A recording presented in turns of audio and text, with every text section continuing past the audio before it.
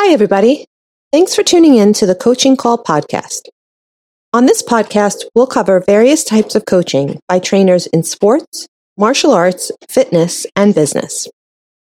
We'll discuss each coach's methods to getting the most out of their respective athletes or clients and how they attempt to change the platform in which they coach.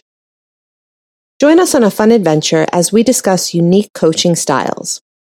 We've all been coached before, in school, at work, or on a team.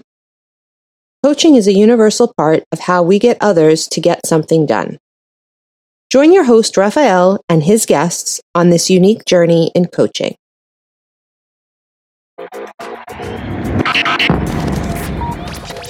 Hi, I'm Sifu Raphael, and this is the Coaching Call podcast.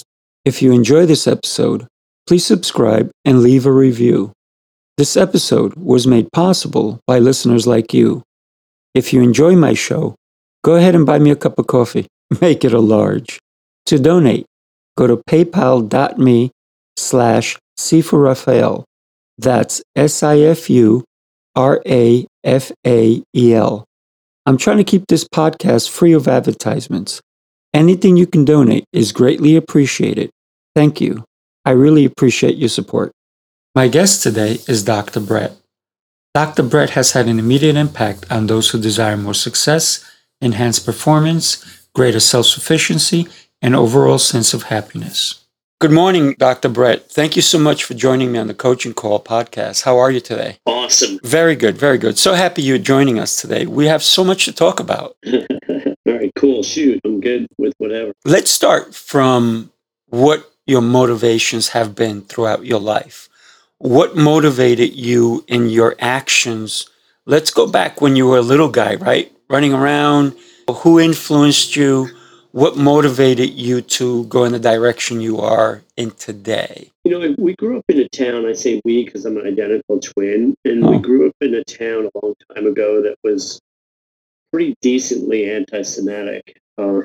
And I remember, being physically unsafe for a couple years. We had a fight. My twin brother was super aggressive, so he would fight a lot whenever he was cornered, and I would fight a lot less when necessary. And I remember getting to this fight with this kid, and I won the fist fight on the playground or whatever. I was like in sixth grade, I think, at the time. And then he came after me again after school. I just remember making this decision that it just didn't make any sense. It's like, the fighting wasn't getting us anywhere. My twin brother kept fighting, but I kind of made a decision then, probably at 12 years old, that wasn't the path. And I think, he, as identical twins, I think his like semi-conscious, unconscious decision to the challenges we had in childhood to, make fuck you, basically. So he worked on Wall Street, made tens of millions.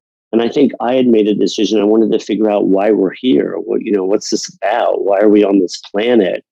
And so, that was part of it, for sure. But I've always been sort of wired to make a difference. I like helping people. I like making a difference. It's just who I am. So it doesn't matter where I go on this planet. If I can add value, I will. I've sat next to strangers on planes and trains, and I've traveled and lived all through the United States and internationally. And if and when it's appropriate, if somebody wants a little bit of perspective, I enjoy, offering it because I've experienced so much. Understanding that you didn't want to continue to fight. It's interesting that you had a twin, identical twin, right? Who did all the fighting. So if people didn't know you guys were twin, they're like, man, he fights all the time. Yeah. Right? I mean, we have different personalities, and, eventually it got, it's being identical twins is fascinating. People like to stereotype and, say it must be so amazing being a twin. And in some ways it is, but in other ways, when your twin brother is like a triple alpha who's hyper aggressive, it's not so easy. And so I playfully say that I've had a lot of fights in my lifetime, in part, not just because of all the anti-Semitism crap we dealt with when we were little kids, but really in part because 1 out of 10 times I didn't want to roll over to my twin brother who was so alpha and dominating, right? He used to have to, he was hyper competitive and really aggressive and liked to dominate. And I got to a place in my life where, sometimes I didn't want to roll over. So that's why I would wind up in situations like that with my twin. In my life's journey, I think trying to understand psychology is fascinating, right? Getting a doctorate in psychology, It is. it's a long, difficult road. I'm not sure, a lot of parents necessarily recommend it for males because it takes so long to make a living. You're in grad school for most of your 20s, and then it's a super challenging field in a lot of ways, but there's so much to learn about human nature and about people and potential. And in a lot of ways, it was a very good fit. I've developed an entrepreneurial style. So I've sort of married the sort of business aspects and the sports aspects. So I've developed a business now that I truly love, but it feels like forever to figure that out. Sure, like I'm in my 50s. Like, Gotcha. it wasn't that easy getting started. Realizing that you didn't want to be a fighter, even though you sometimes had no choice. What made you decide? What experiences did you have as a young man that you decided, I want to get to know what people are really thinking and how can I make an impact? Because we all have a choice when we're in junior high school. What do we want to do with our lives?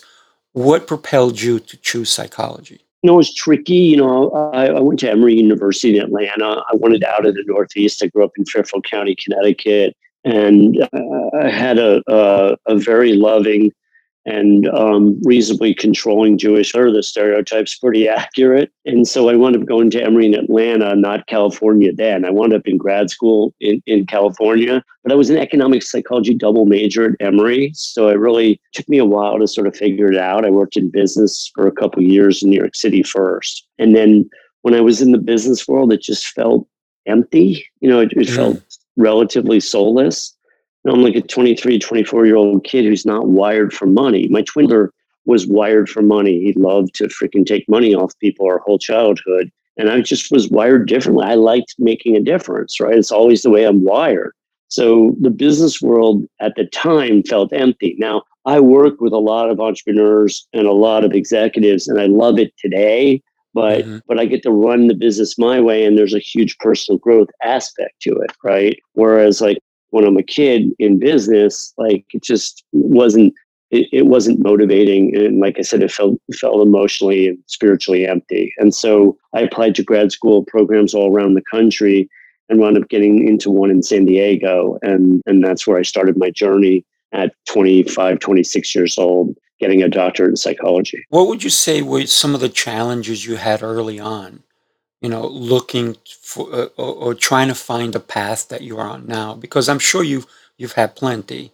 Can you recall one that really stands out for you? Well, I mean, I've had so many; it's insane. Of course. Like, I think growing up in Fairfield County, there was a lot of pressure to make money in the wealthier communities. We didn't grow up with money, but we were surrounded by it. I think psychology was a deal path that way. I felt I think fairly accurately judged on and off through my 20s and 30s because I really was helping people as a male. And in the wealthier towns in Fairfield County, it's like you're a male school teacher. There wasn't a ton of value placed on that. The value was on these guys that made a lot of money, millions of dollars, or certainly high six figures, the Wall Street crowd. And so it was very difficult that way. I remember the next door neighbor to the house I owned in Westport, when my twin brother and I bought our first house together, and eventually I bought him out. She didn't even know my name. She would just ask about my twin brother with the Porsche. I mean, right? The one that was making the $1 million a year or whatever it was at the time, probably more. Right. And so it was a difficult environment to live in where you're making a difference and you're in an environment where that's not so valued. Right. It wasn't, what was valued was money, how much you could produce and achieve and accomplish from a more of a material perspective. And I was sitting there like helping thousands of souls and feeling like it wasn't particularly valued by the community I lived in. So let's talk about something you just brought up, and it's very interesting to me. The difference that people have on money, the value people have on money, because to some people, that's all that matters. And then to other people, it's more of a human connection. Like for me, it's more of a human connection. It's more of what I'm going to do with my day. And it's not what I'm driving or where I'm living. But a lot of people associate, like you said, she asked only about your brother because He's driving the Porsche. Yeah, totally.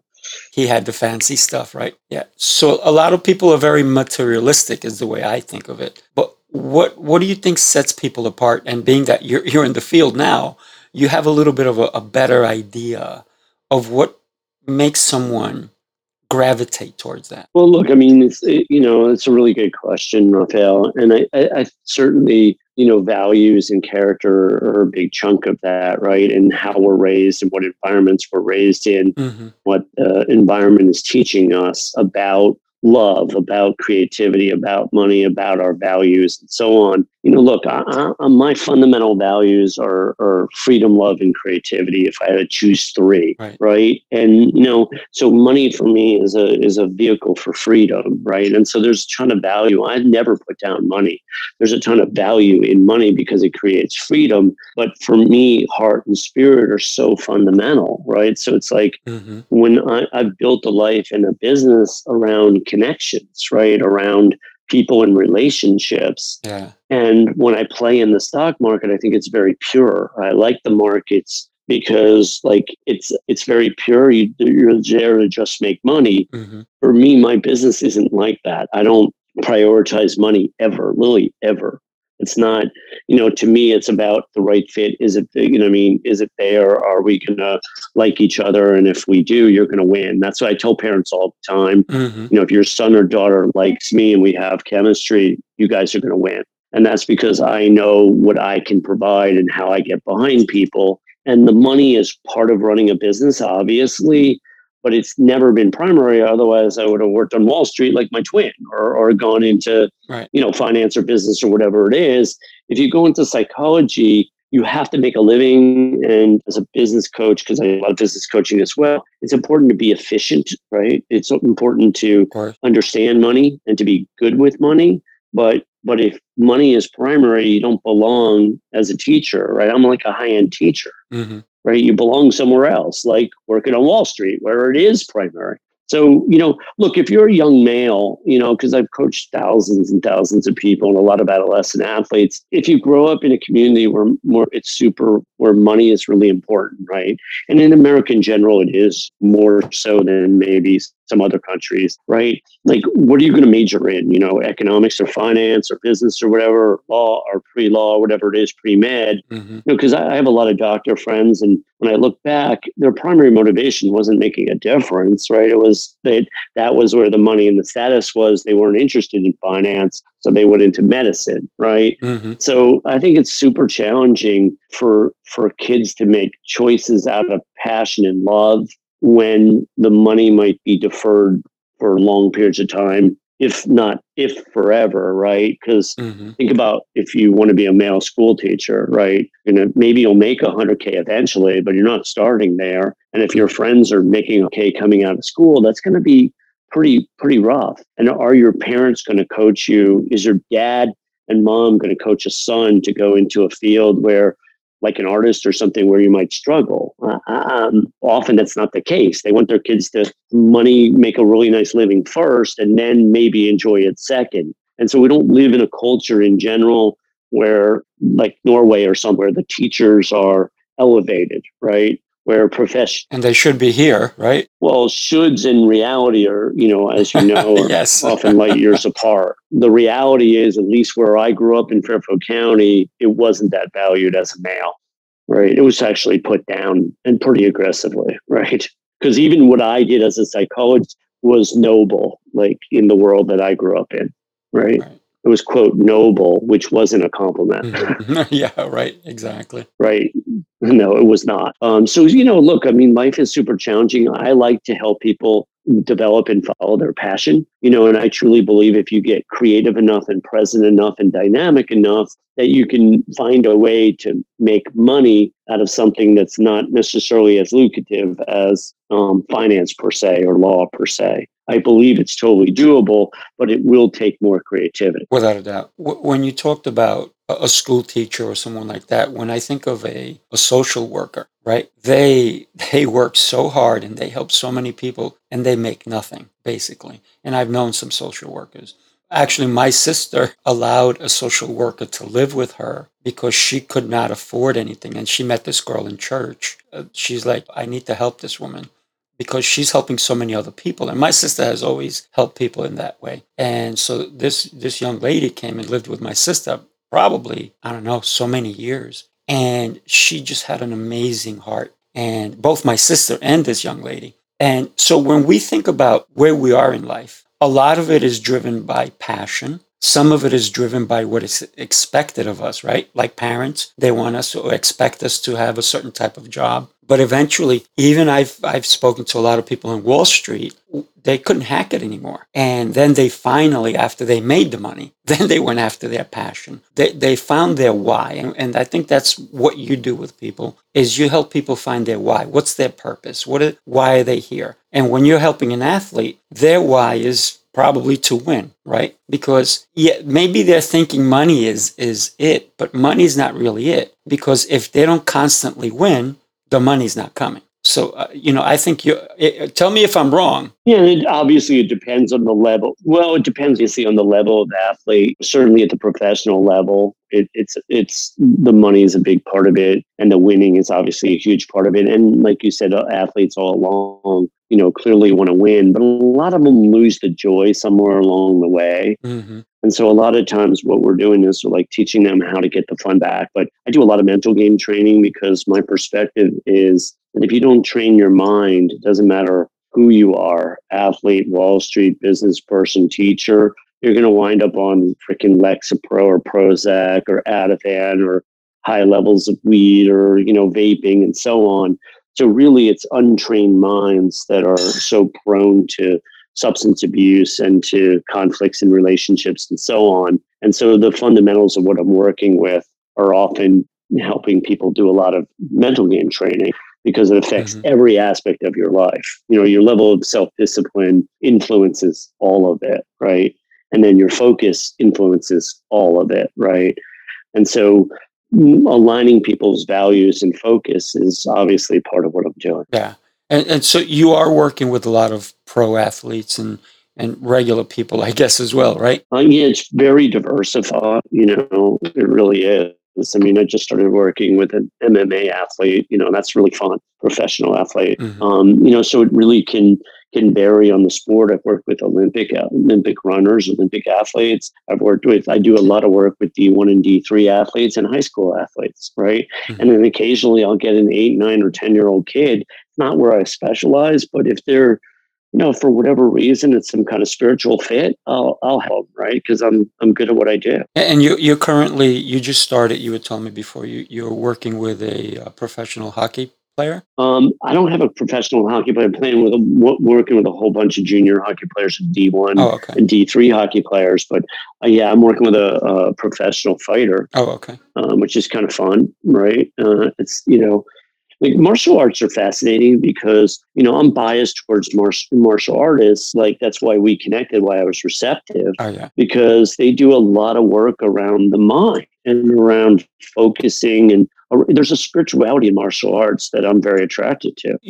One of the arguments that a lot of martial artists are making is that there's that disconnect between a MMA fighter and a martial artist. But it depends. It depends on the person, because you can have a lot of MMA fighters who actually understand the levels of commitment, the levels of mindset more than someone who maybe just trains 2 or 3 times a week, compared to someone who is in basically stepping into a cage or a ring, and they're going to, there's a possibility they can get really hurt. Yeah, I work with a lot of golfers as well. And the higher you go in any sport, the higher the commitment. Just the competition is so severe, as you know, that, the commitment has to get stronger and stronger at the highest levels. So that's what's fun about kids that are more talented. And also, their focus tends to be great. Their commitment and their focus tends to be greater, or that's the issue that we're addressing,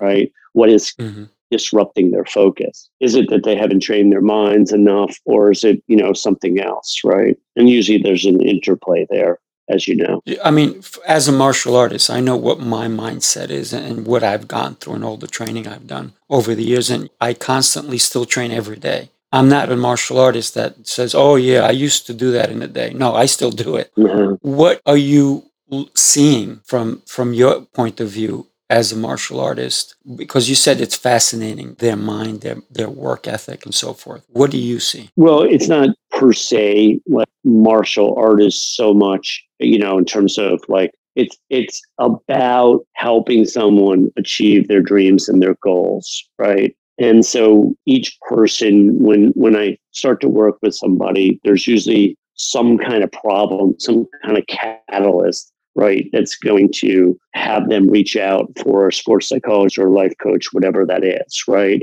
And so then the challenge is to find out who they are, what they're about, what they really want, and then what's in the way of achieving that. Mental game training is a huge component of it, obviously, right? But sometimes most people struggle with communication issues. Like I consider myself a Michael Jordan type around communication. I'm a motherfucker on my end. I don't drop balls around communication. It's just not my, my commitment is through the roof. It's ludicrous, right? I was just watching a little clip on, do you ever see that movie, the Rick Moranis movie, Spaceballs, the Mel Brooks movie from 30 years ago? Yeah, yes, yes. Well, that scene where Darth Helmet, they do the ludicrous speed, they go from light speed to ridiculous speed to ludicrous speed. It's like hilarious, right? I don't know why at 6 a.m. before I was meditating this morning, I watched that little clip and I just started laughing so hard it was crazy.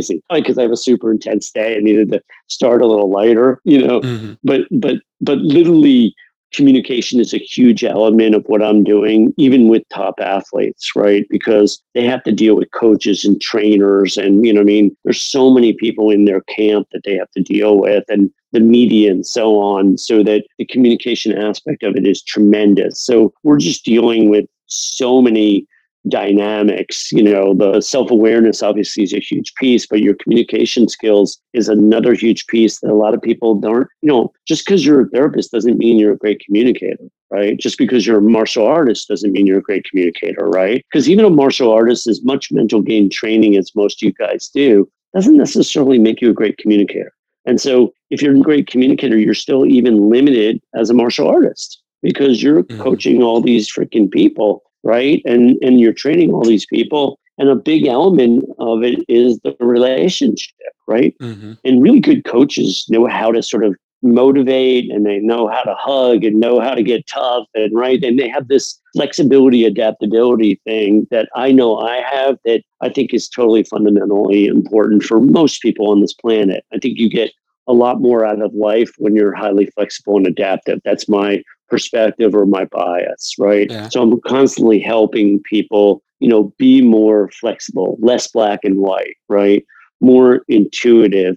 And when you train your mind and you're present, you get far more intuitive. And then we're working a lot on self-trust and self-belief, which is all sort of interconnected with that stuff that I know makes total sense for you. Oh, when you just talked about self-trust, I mean, that's huge. Yeah. Because even as a martial artist or anybody, a golfer, that self-trust, you have to trust that you've done your work. You have to trust in yourself. You have to trust in those around you. And then you have to trust in your own abilities. But then you also have to trust in your planning, to trust in everything. So trust is huge for me. And, a lot of times it's difficult to trust others, right? And that. Well, as you know, Raphael, right, the trust of others really is generated from high levels of self-trust, right? Because the higher your level of self, like the more you don't worry so much about being, ripped off or taken advantage of because you're paying attention.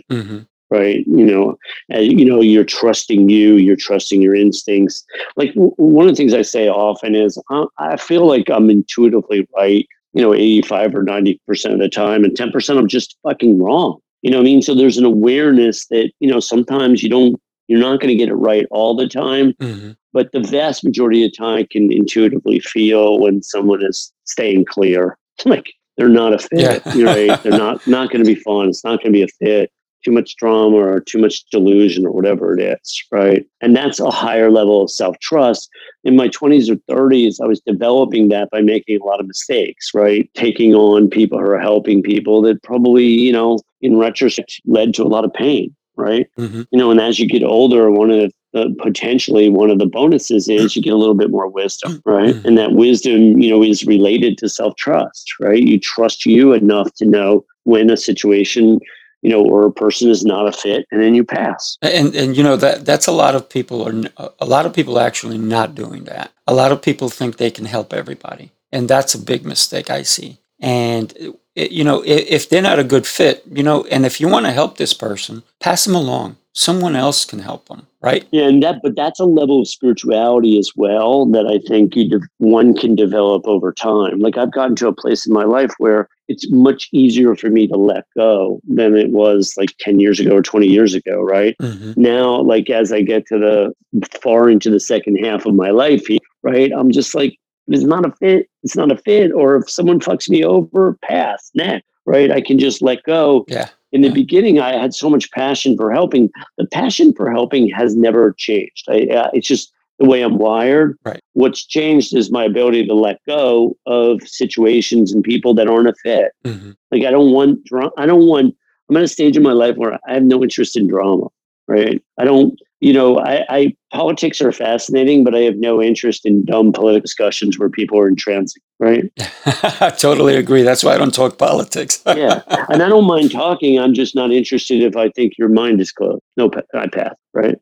Absolutely agree with you 100%. When it comes to taking on a new client for you, are there certain protocols that you follow in order to go ahead? Obviously, you're going to feel that connection or no connection. If you feel no connection, you're going to go and pass. But are there certain protocols that you go for? Yeah, look, I'm like 30, 40,000 hours in, so as a licensed psychologist. So I don't like, there's nothing rigid in my world. There's no black and white in my world. It's very intuitive, right? So it's all feel based. And so the vast majority of the time, I'm either going to feel it as a fit or not, and then I'll pass if it's not, or it'll just break apart. Another thing I tell parents often is, look, if we're not a fit, I'm not taking your money here, right? I'm not, it's not gonna, it'll break apart pretty quickly, Right. and if it isn't, again, it's going to be a home run for you guys because my commitment level is so high, and if I get behind you with these skill sets, I know there's a really good chance you're going to win. So I'm just doing my world in a much more intuitive way than I've been working on this for decades, but I feel like now it's just sort of how I live. Right. If it feels right, I do it. And then, I'm a big boy, so I've learned how to change my, right? I can communicate if something's not working, right? And then we talk it out. I like to be fundamentally decent, as you could tell. Right. Mm-hmm. So we try to, I try to do my end as close to 100% as possible. And then when other people, occasionally, I'm a handshake guy. I don't make people sign anything, that's unusual in my world. Mm-hmm. Right. So occasionally I get stiff and it doesn't bother me because, because then I know it's not a fit at all. Right. Then I'm just going to move on pretty quickly. Right. I don't chase the money or whatever that is that people do. Right. So it's a more fun way to run a business, but it's not the way it would probably be taught in grads for something, right? Like, right, of course not. like, I'm doing right. I'm like, I'm doing an intuitive, heart-based kind of like business, basically, right? It's heart-based. It's like, does this feel good? Will it be fun? Will it be creative? Well, like I just got off the phone with this hockey player right before we talked, and the kid's 17 or 18 or whatever, and man, it just like we liked each other. I could just tell. Like, it's going to be really fun to help this kid get to D1 hockey. He's still in high school, and the initial goal would be D1 hockey, and that's a fun goal to get behind. I like getting behind people's dreams. Yeah, that's a cool thing, right? Yeah, I think so. It's a great way to make a living. Dr. Brett, when it is. When you realized, and you said you do business differently now than you did, say, 10, 20 years ago. When you realized that... It's not that I did differently. Yeah, let me clarify that. I was an overgiver 10 years ago. So I just helped everybody. Right. So that was the way I did it differently, right? I would just try to help everybody, right? Right. Dumb. Anyway, go ahead. What was that mind shift for you? What propelled you to say, you know what, I can't help everybody? And obviously, you were doing it for a while. It wasn't like overnight. It had to be a mind shift in your end in order for you to say, you know what, I can't help everybody. I'm only going to help the ones that want my help, and that there's that connection. Look, I think, I like the question a lot. Look, I think maturation and immaturity is definitely a part of it, but there were some major catalysts that sort of helped that level of maturity. 40, after helping thousands and thousands and thousands of souls all through my 30s, it didn't lead to happiness, right? Grad school in psychology is a phenomenal education, but it doesn't teach happiness, right? I had to learn happiness, right? It's like it was mostly self-taught, right? And so, I unhooked my life and I traveled for a couple of years, and I had basically a near-death experience. I did the wrong kind of, let's just say, spiritual journey type work. And I worked with a guy that was irresponsible on an energetic level. And I wrecked my nervous system. And I spent 100 days twice with little to no sleep. And I'm talking about way less than an hour a night for 3 months. I mean, and many, many nights of zero. Something I couldn't physically survive today, I don't think. But at 40, I had enough stamina to somehow survive it. And I had a good 2 or 3 years of pretty intense chronic fatigue on the other side of what I went through. And I lost my health, I lost my business, I lost my self-esteem, I lost a woman, I lost most of my assets. I came back to Connecticut at 41 to start over. And I was, suicidally depressed. It was a very rough time. And I basically had a couple choices. One is I end it, or two is I built it back. And I built it back within a year with intense fatigue and a lot of anxiety at the beginning. And I did it by meeting hundreds and hundreds and hundreds of strangers for what I call a coffee, breakfast, lunch, dinner, or an actual coffee. And, and I would focus on them even though I didn't feel good. And that's what I teach. I've worked with a lot of business people. I teach people how to build businesses the old school way, not just the internet way, right? It's like, you focus on other, not self.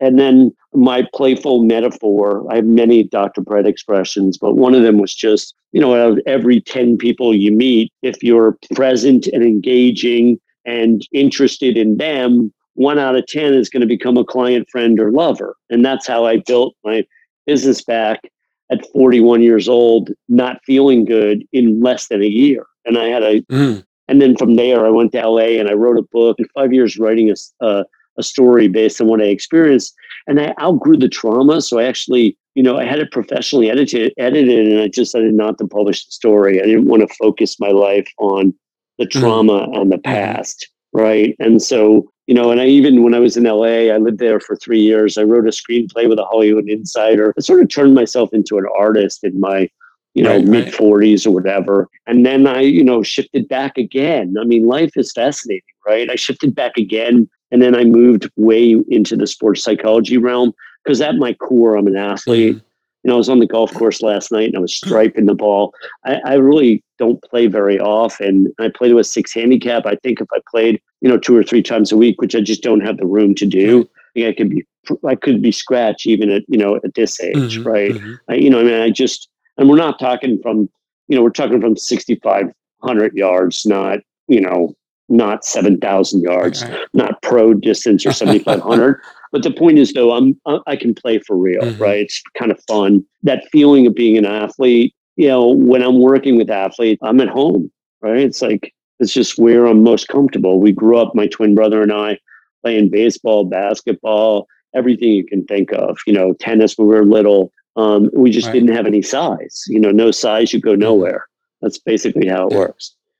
Right. One of the things that you talked about was reinventing, right? A lot of people don't realize that if they're in a part of their life that they're not happy about, they can actually reinvent their lives. And I think there's a lot of things that stop people from doing that. And that's obviously one of the biggest one is self-doubt, right? When people have self-doubt, it really propels them down. And for me, when I think about self-doubt, it's that looking back in the mirror and what are you looking at, right? You have to become comfortable with yourself. I think that's obviously what happened with you, because you said something that was pretty scary, and you said, "What do I do with my life? Do I end it?" And that's the scary part, right? And I'm sure it was scary for you even to think of that, because to think about ending your life because you think there's nothing else, and unfortunately, there is still a lot of suicide that goes on with young kids and anybody at any given age, and it's a shame. But the fact that you were able to find that motivation, get rid of that doubt in your life, I think that's huge. And I think that's something that, I mean, for me, thank God, I've always had that guardian angel. My little sister died. Well, actually, she was my older sister. She died when I was about 3 or so. And I believe I should be dead many times over, but I think she's my guardian angel. And I always look at her picture and I always imagine her as my guardian angel, because my life has gone in so many different directions. I've had so many great things happen to me in my life and so many bad things happen to me in my life.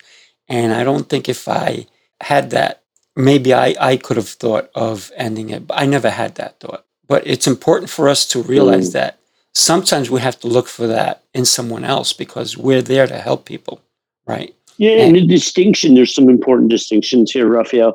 So for those that have never experienced severe depression, because the sleep deprivation led to severe depression, it's like you're biochemically fucked. And so, I mean, that's a huge element. Some people are, I've seen a lot of life and I've helped a lot of people, and I've done decades of clinical psychology and now sports psychology and so on and so on. But, the severe depression thing is like really challenging. And so for those that have never been through it, they don't fully understand what it's like to be so chemically down that, I spent a year I couldn't physically smell. There was no smile. Wasn't. And I've worked with people.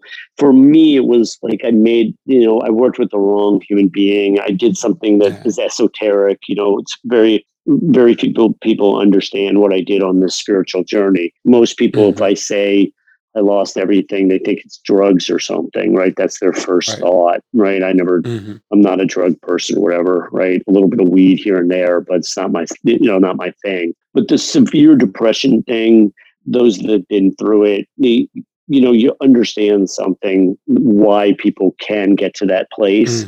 And for some people that I've seen, like as an identical twin, we've had, identical twin friends since we were little kids. And one of them did a form of suicide through heroin addiction, right? But there was an emptiness to him. I never had the emptiness thing. You know what I mean? I just made some mistakes and wound up in a really rough place. But I had an infrastructure to build it back from. One of the most disappointing parts of that experience is when I did turn to professional help, it was very disappointing because one of the things that I do is I can recognize people's strengths really quickly and then, help them build back whatever they lost based on what their strengths are. And when I turned for professional help, when I was going through it, this psychiatrist I still remember this. He's like, maybe it is okay to work in McDonald's. It wasn't okay, right? I was a talented guy that made a series of mistakes and wound up in a pretty horrible place, right? Some people, it's a little more complicated, right? Depending on their history. Right? If they've had a history of drug and alcohol abuse or something and never put together a fundamentally strong life structure in the first place, we're looking at a totally picture. And when you're looking at somebody who's put together a very solid life structure, who then, made a mistake and wound up in a severe place. So this is the part about psychology that gets very complex, right? And this is why I'm a little bit critical of some people that call themselves life coaches, because the $10,000 6-month training is like 20 to 50 hours of experience. You get a doctor in psychology, you're looking at 4,000 hours, 2,000 pre-doc, 2,000 post-doc, minimum of 4 supervisors, 5 years minimum, more or less. I mean, it's an immense amount of training. And so in helping people, there is a lot of value in having that background because you are trained, and then the experience on top of that. That's why a social worker, like you were alluding to earlier, if she's got, 30,000 hours of experience, she can be as good as anybody on the planet. You don't need a doctoral level. You need fundamental training and a lot of experience. And then the more you've gone through in your own life, the better. Like what I often say is if you've lived adventurously and you've lived with courage, that's half of it as well, right? Yeah. Because if you're afraid to leave your little area and you're helping people, you might be doing a great job listening and you might add value for sure, but there's a limit to what you can do with in general if you haven't ventured out, so to speak. And the challenge for a lot of people that are helping people is they haven't always ventured out. Because when you venture out of your comfort zone, you might fuck it up. And that's why people play it safe. And, as you know from living life, the safer you play it, the more limited you are. Like you said, it takes courage, right?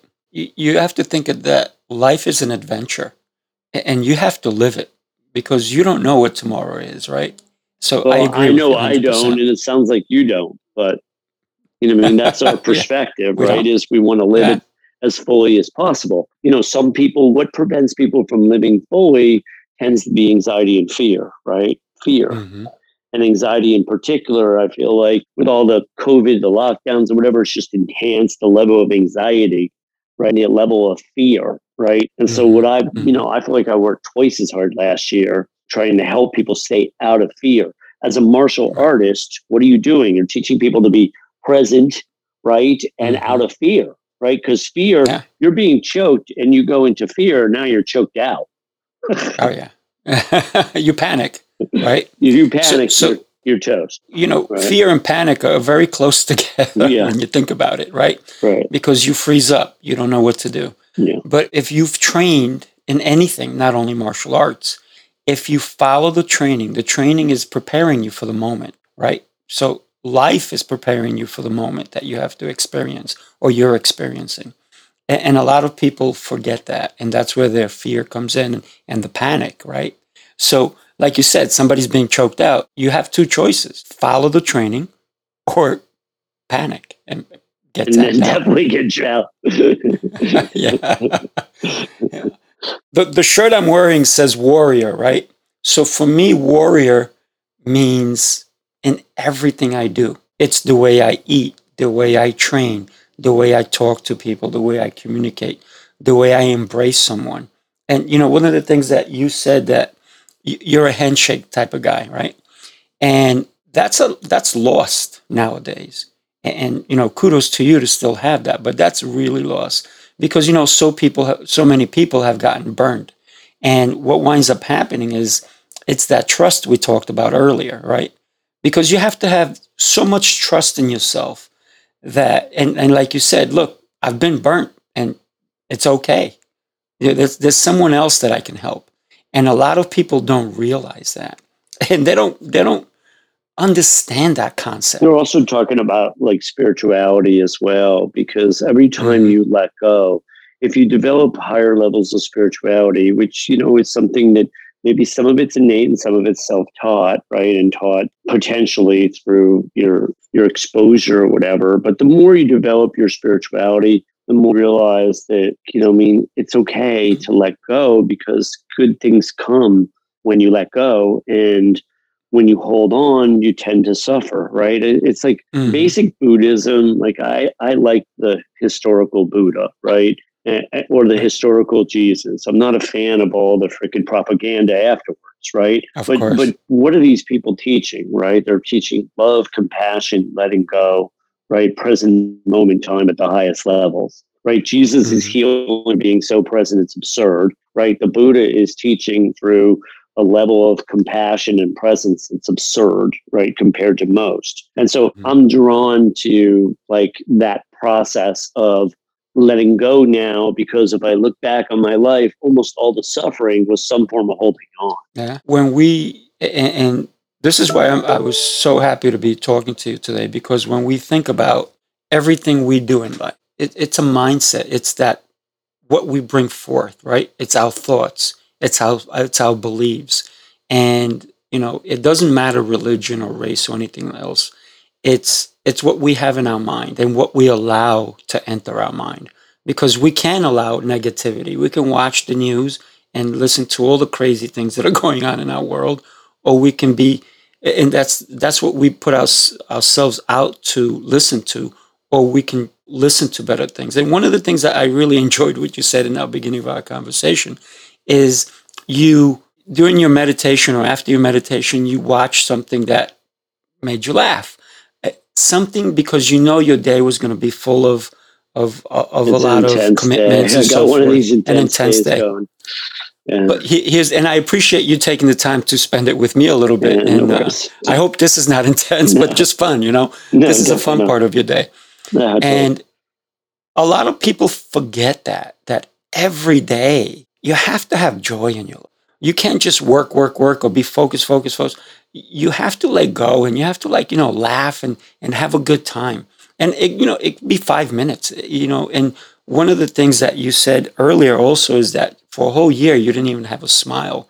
And my gosh, I would have hugged you then because, I'm a hugger. I love hugs. I love that physical contact, right? But when we think about, we need to find joy in everything we do. If you're not smiling, find a way to. If you see someone else not smiling, find a way to put a smile on their face, because that's that connection. That's that connection we're talking about, right? Yeah, no, totally. One of the things I often say is, though, like, some days you're just not going to have your A game, so yeah. Maybe you won't find joy some days, right? It's not going to be there or whatever. But if you don't fight it, it comes back sooner. Mm-hmm. So that's also, I think, one of the keys is, like, knowing that sometimes you're off, you don't have your A game, you're not going to be freaking happy, and that's okay too, because the more you fight it, the less, right? The longer it takes to come back. Yeah. Anyway, I just wanted to throw out that little paradox at the end. I appreciate that. And what we're talking about, it just came to my mind when someone dies, right?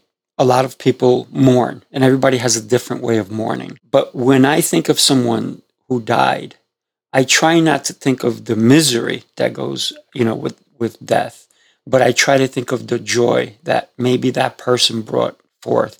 And I always try to remember the funny things that they did, and the entertaining aspects of their life.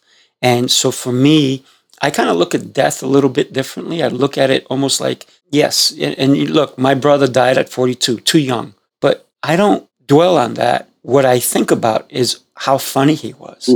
My brother was hysterical. And I always think of, like, the funny things he did, or all the different things he did. Every day, I have a picture on my wall of my brother. I look at him every day. Every day I look at him, and I'm like, wow, this guy was so funny. And, and beautiful. He was a beautiful guy.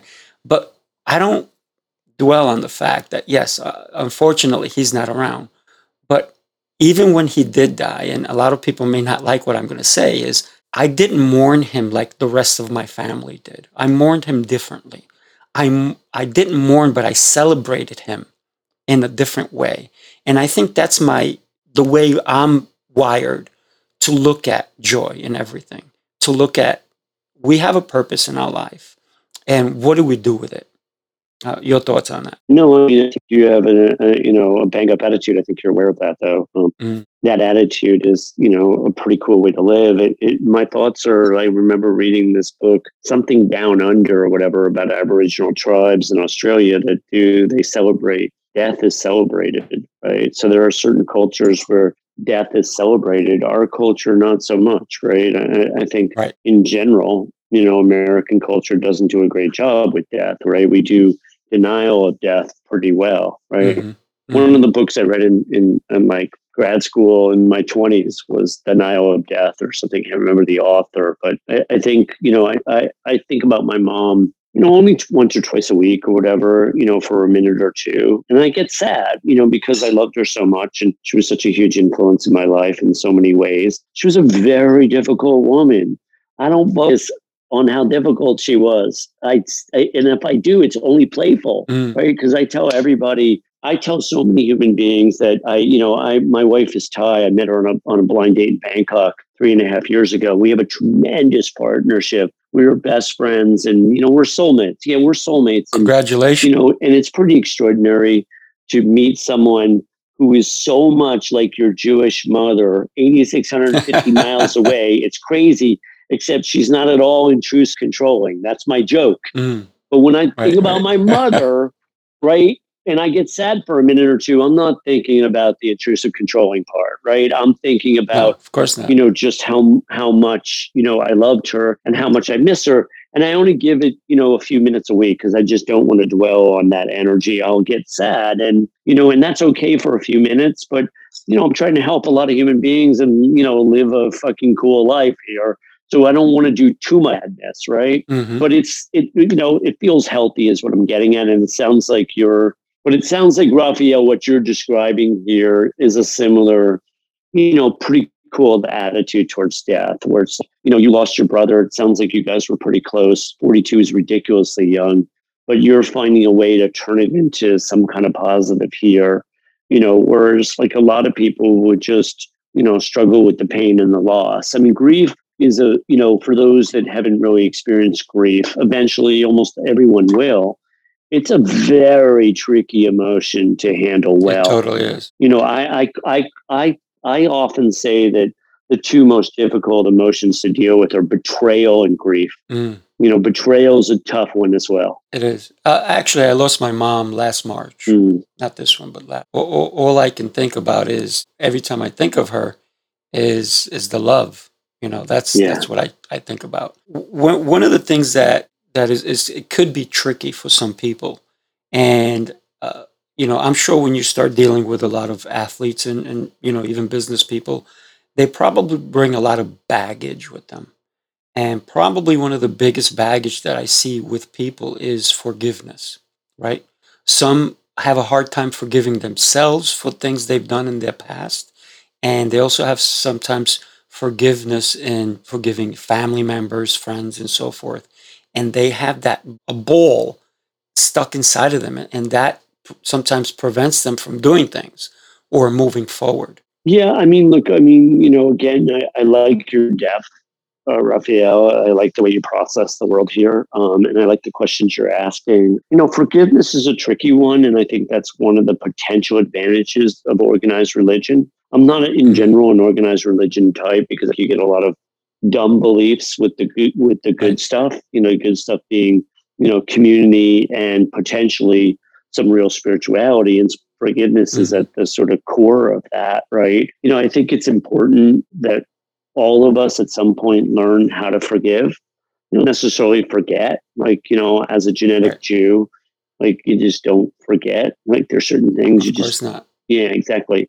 But to forgive, I think, as is invaluable because when we're holding this resentment, it's harming us and others, right? No one wins. In the world of resentment, no one wins, right? That's a nasty world. Resentment's a nasty emotion. Right. It is. It totally and so is. It really is. And so anytime, we can forgive, we're probably going to win. Forgetting, like I said, is a different story. That denial and probably isn't valuable at times. But that's why I like meditative states so much, because meditative states, I can let go, I can forgive, I can, do high levels of grief. I can handle anxiety in meditative states, but that's just thousands and thousands of hours in. I tell these athletes all the time. I just taught this kid this morning to meditate. I tell everyone to meditate, right? And practice mindfulness and all the fundamentals here. But the meditation, I say, look, if you meditated an hour a day for a year, you're up to 365 hours. And they're not going to do an hour a day, right? They're going to start with 5 or 10 minutes, maybe 20. You need hundreds of hours to get some real horsepower here, some muscle around handling, and also handling tough emotions. Like, I can sit in meditative states and handle grief or handle anxiety and let it wash through me. That's not something most people can do in a few hundred hours of meditation. You're talking about thousands of hours over years or decades. And then you have skill sets that other people don't necessarily have that are invaluable for life. And so that's why I'm so intense around teaching everyone to meditate, and I'm on their goddamn asses to keep meditating because there's a lot of horsepower in that world. And forgiveness is just one of those aspects of horsepower that you get when you sit in meditative states a lot. If you have a new athlete you're working with and you say meditate, and they're like, what is that? I teach them to meditate. I don't say good. it. I teach them. No, we just do a simple. Right. I don't use the simple little breath meditation. Basically, I have them close their eyes and pick up the breath. They pay attention to the in-breath, the out-breath, one or the other or both. When thoughts come, that's okay. We're not trying to control thought. We're simply coming back to our focus, which is the breath.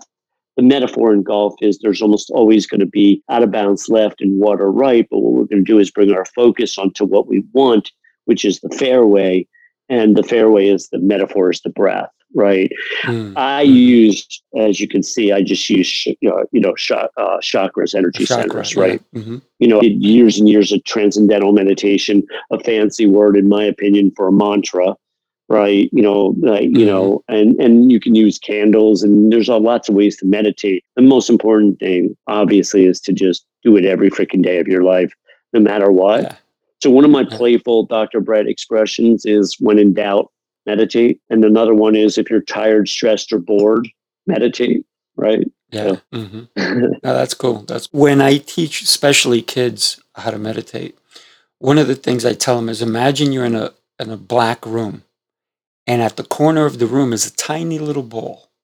And when you breathe in, and also I make sure they understand colors, right? So a calming color is yellow, blue. We don't want to have a red ball. Green is okay. Something calming. So then I have them say, with every breath you take in, that ball gets closer and closer and closer until the ball encompasses the whole room and all you see is that color. And then when you breathe out, push that ball back towards the corner so it becomes a tiny little ball. And that kind of, when people start seeing that, they don't have to think about, I have to take my thoughts out of my mind. They actually still have an active thought, which is to push the ball and to pull the ball. So, I mean, that's the way. Yeah, and that's particularly interesting for people that are more visual. Some people struggle with visualization. Of course. Right? Yeah. So for people that are more accessible that way in terms of visualization, that sounds super powerful. Yeah, absolutely. Right. Other people are going to struggle with the ball because they're just not as good visually. Right. So to me, it depends. It depends on the person, without doubt. Yeah. I like that a lot, though. Pretty cool. Dr. Brett, so how do we need help, but we need your help. How does some of my listeners get in touch with you? I appreciate that. DrBrettDenkin.com is my website. DrBrettDenkin.com or drbrettsjourney.com. We have a sports psychology podcast and website, drbrettsjourney.com, DrBretts journey.com. And there you go. Perfect. This has been a really cool conversation, and I'm so glad that you and I connected. I really appreciate your time. I really appreciate being here. It was very fun, Raphael. I appreciate it a lot. Absolutely. What do you have in as far as what you're doing this coming year, next year? Any projects or any fun stuff you're doing? We're building out the podcast. I have a team, and it's going really well, and I really enjoy it. So we're going to keep going with the podcast. We're just incrementally growing this thing. I have the ability to persevere. It's just a personality trait that I have. Mm-hmm.